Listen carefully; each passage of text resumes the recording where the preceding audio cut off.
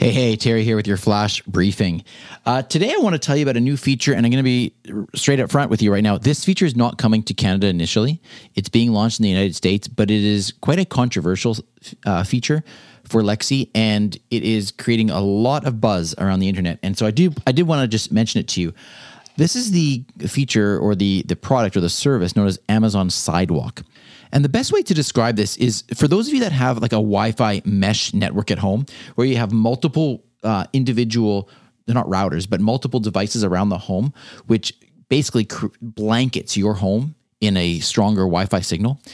Amazon is doing that to a greater degree with neighborhoods by using your actual devices as those devices that put out the signal. Now, this is not a Wi-Fi signal. It's a different type of signal. But the idea is that if you have an Echo device or you have a Ring camera or doorbell, these devices can theoretically communicate with each other and blanket neighborhoods with a signal that then allows others in the area to use for things such as beacons. So I'll give you a use case because it'll probably make things a little more concrete.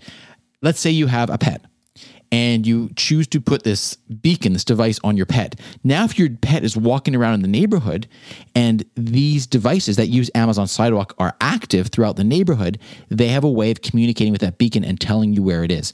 It's kind of like the Apple app, like Find My Phone, right? Where you can see where your phone is. The difference is with Amazon Sidewalk, it is using the technology to communicate with devices that are native to Amazon. Now, there's a lot of controversy about this. Is this a good thing? Is this a bad thing? One of the things that has come up is that by default, it is on. So you do have the option of turning it off. It is not available in Canada right now, but it is such a hot topic that I want to just mention it to you and would love to hear your take on this.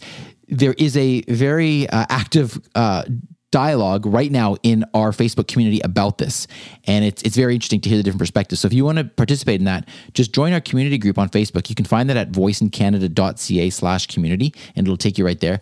And I would encourage you to chime in. I'd love to hear your take on this. I gave a very, very rudimentary overview of it just now. There's a lot more detail, a lot more, technology that we could get into.